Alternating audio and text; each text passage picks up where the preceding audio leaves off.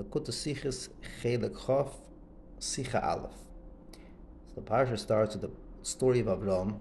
Avram told Sarah that if the Mitzrayim see you, she should say, Achoisihi. Laman yitabli bavurech. The Rebbe asks a question, which the Mepharshim ask over here. How is it possible that Avram should tell Sarah to put herself in a sakana in order laman yitabli bavurech, that he should have a toiva gashmis coming out of that? So the Mepharshim explained that this really wasn't a sakana. Avram was sure that Sarah would not have any sakana through this. But the question remains. It seems a little bit odd that Avram's matara here, Avram's goal here is laman yitavli bavurech. I mean, that's what he's looking for. So the Zohar seems to ask or be bothered by the same question. And the Zohar starts off, is it possible that Avram was asking his wife to go down in order to get a taiva from that? That's what the Zohar asks. And the Zohar continues and says that it wasn't the schus of Avram that would save Sarah, but the schus of Sarah herself is actually the schus that Avram knew is going to save her. And the Zohar concludes and says, and therefore, because he was so sure she wouldn't have any negative consequences coming to her, therefore he sent her there. And obviously the question remains, if you're sending Sarah laman yitabli bavurech, so let's say you're sure she wouldn't get hurt from that, but this original question of what's going on in the story, which seems to be the question of the Zohar, remains. And the whole signon of the Zohar over here, the schus of her, schus of him, seems to deviate from the main question.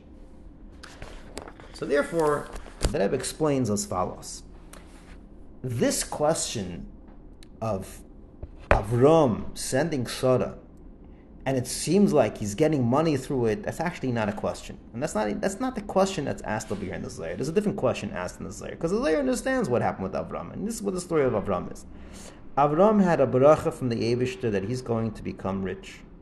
Avram is not about his own story. Avram walking and talking is basically talking the Eibishter's story. The Eibishter gave him a haftarcha, he's going to have moment, one of the brachas that he had. And so Avram was thinking, anything that happens to me is ashkacha paratis. It's part of my story. It's part of how the Eibishter's brachas come to me. So the moment he came to Mitzrayim, he didn't think about Mitzrayim. What Mitzrayim is tepas malkim. He thought, can the Eibishter's bracha come through this moment? And at that moment he came up to with an idea. Hey, he can have this strategy of having Sarah say manita choisihi, and maybe through that the Eibishter's bracha is going to come. That was his keli.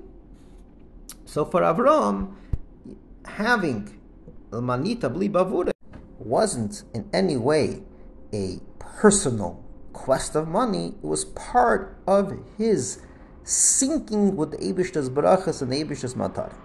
Al derech ze can say, in Ruchni Sanyanim, Avram knew that there's birurim in Mitzrayim, and that was his way of reaching Pari. You put it in these oases. He knew he had to get the Pari. He had to get the rechush of Pari redeemed. He had to liberate Pari's palace. So as soon as the story was developing, he's like, oh, maybe I have an opportunity. And that's how he found the keli to do it, through having Sarah say, Achoisihi. But the question the Zohar had is different. The question the Zohar had is, how is it possible that the mission of Avram, the bracha of Avram, should come through a yerid of Sarah? How is it possible that this objective of Avram should come at the expense of Sarah having a yerida? That's the question of the Zohar. And the Zohar answers, Sarah did not have a yerida. It was bischusa dilah. She also had an aliyah through this story.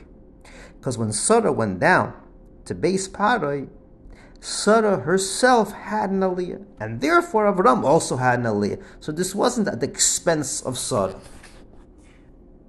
To put it in the words of Chassidus, when the neshama comes down to the guf also has an aliyah. It's not just an aliyah for the neshama, it's an aliyah also for the guf. Now the story has a context. So what do we learn so far? We learned that Avram is not walking and talking for his own money, but it's all for the bracha of the Eibishter. And we also realize that this is also the bracha of Sarah. But then the Rebbe adds another point. We find in the story that Sarah had to say, Achoisihi. So the Rebbe is medayik that Sarah saying Achoisihi wasn't just a detail of the story. This is an integral part of the story that tells us how Sarah is able to achieve her aliyah and how Avram is able to achieve his aliyah. To put this in the words of the Yeridas Neshama L'Guf, there's something the guf has to say, there's something the guf has to do in order for the guf to achieve its aliyah. It's masbah like this. Al derech we find b'negia chochma bina. A person can come up with a good thought. It's a lightning idea that comes in this head. Chochma. The moment you develop the thought, the development of the thought, bina, is not only developing the existing thought, it pushes you and forces you to come up with new ideas that were previously not lit up in your head. But the bina has in it not only hisrach v'sachachma, but it has the makar of chachma in it. It has the ability to draw down deeper lights, if you wish, that were previously not lit up in your head. Al derech zeh in any hashba of mashpia and mekabel. The mashpia gives to the mekabel, but the mekabel has in it a source of itself. Once the mekabel is lit up, if you wish, once the mekabel is accepting, the mekabel also has the ability to contribute. It gives. But the diuk is that the mekabel has to want to be mekabel. The mekabel has to be in a tenua, in an attitude, in a mode of saying, I am a mekabel. Bina has to be totally given over to the chachma. It has to develop the chachma, and then it will bring out the treasures it has in it. The guf has to be totally given over to the neshama and say, I am the neshama's agent. I'm accepting the neshama. And then you will find the treasures that the guf has the ability to conquer in this world, to bring new alakus in new places. Says the Rebbe, when Avram told Sarah, Avram is the neshama, Sarah is the guf. It's Avram telling the guf, you have to say you're tied to the neshama. Choisi is the neshama. You have to say, express your dveikus to the neshama. Only then will you succeed when you go on base parei. Only then will you succeed in bringing the rechush of parei and redeeming it. But you have to be able to say those words. So there's two stages. There's a stage of the guf saying achoisihi, which is resembling the dveikus of the guf to the matara and the oir of the neshama. Then the guf can go out and be koivish chelke ba'olam. This is a very powerful hayran of Vedas Hashem. A businessman, the Rebbe spells this out in the end of the Sikha. A businessman, usually we say that there's a time in the day, in the beginning of the day, when a person has a base medrash, a base aknesses, but afterwards you go out to the work and you do the avoid of the guf. No. The guf has to constantly have a dveikus that it wants to have the Eir Neshama to the extent that it might even steal some time from the business and say, I want to chap learning there. At least there should be a tnua like that. There should be a feeling like that. That kind of guf is successful in its job. The guf has to always have a tnua of dveikus to the mashpia, to the neshama. That kind of guf is successful. He actually brings a story from the Zohar that Rav Abba and Rav Elazar is shows on Chachma, Rav Abba shows on Bina. So Rav Elazar, they were walking together. They were usually Teirosim and Nosim. They usually were in a place of Teirah, and they're walking together. Shows on the Yerida. So they get. Well, in other words, it's like going down to Mitzrayim. What happens? The first thing is Rav Abba says to Rav Elazar, "Tell me something from the pasuk." In other words, there has to be a tenua of the Mekabel saying, Oir, please, shine to me. That's the same thing like Avram telling Sarah, Sarah, you have to say, Oir, shine to me. Tell me. The person who's a businessman has to say before he goes out to work, and while he's working, I'm really tied down to my Oir, to who I really want to be, which is the Oir and Neshama, which is the Eira Teira.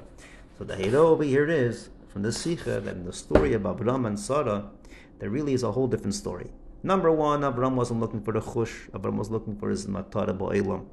And he realized by Ashkacha Pratis that's where it's going to be. So that's what he thought. This is his tablet. This is his keli to bring the matara of the birurim or of the rechush. But it's all the Eibishter's brachas that he was looking to bring.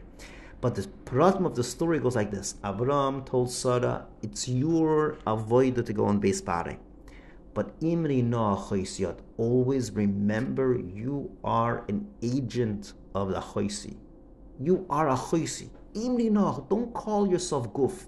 Call yourself a choisi. Call yourself neshama. When we go out into the world, we're not gufim. We're neshamas. Eved Avram anoichi. And when there is that kind of depth of recognition in the guf, is andere guf. And that guf is koibish chelki ba'ilam, and is peil yeshuis bekerev ha'aretz.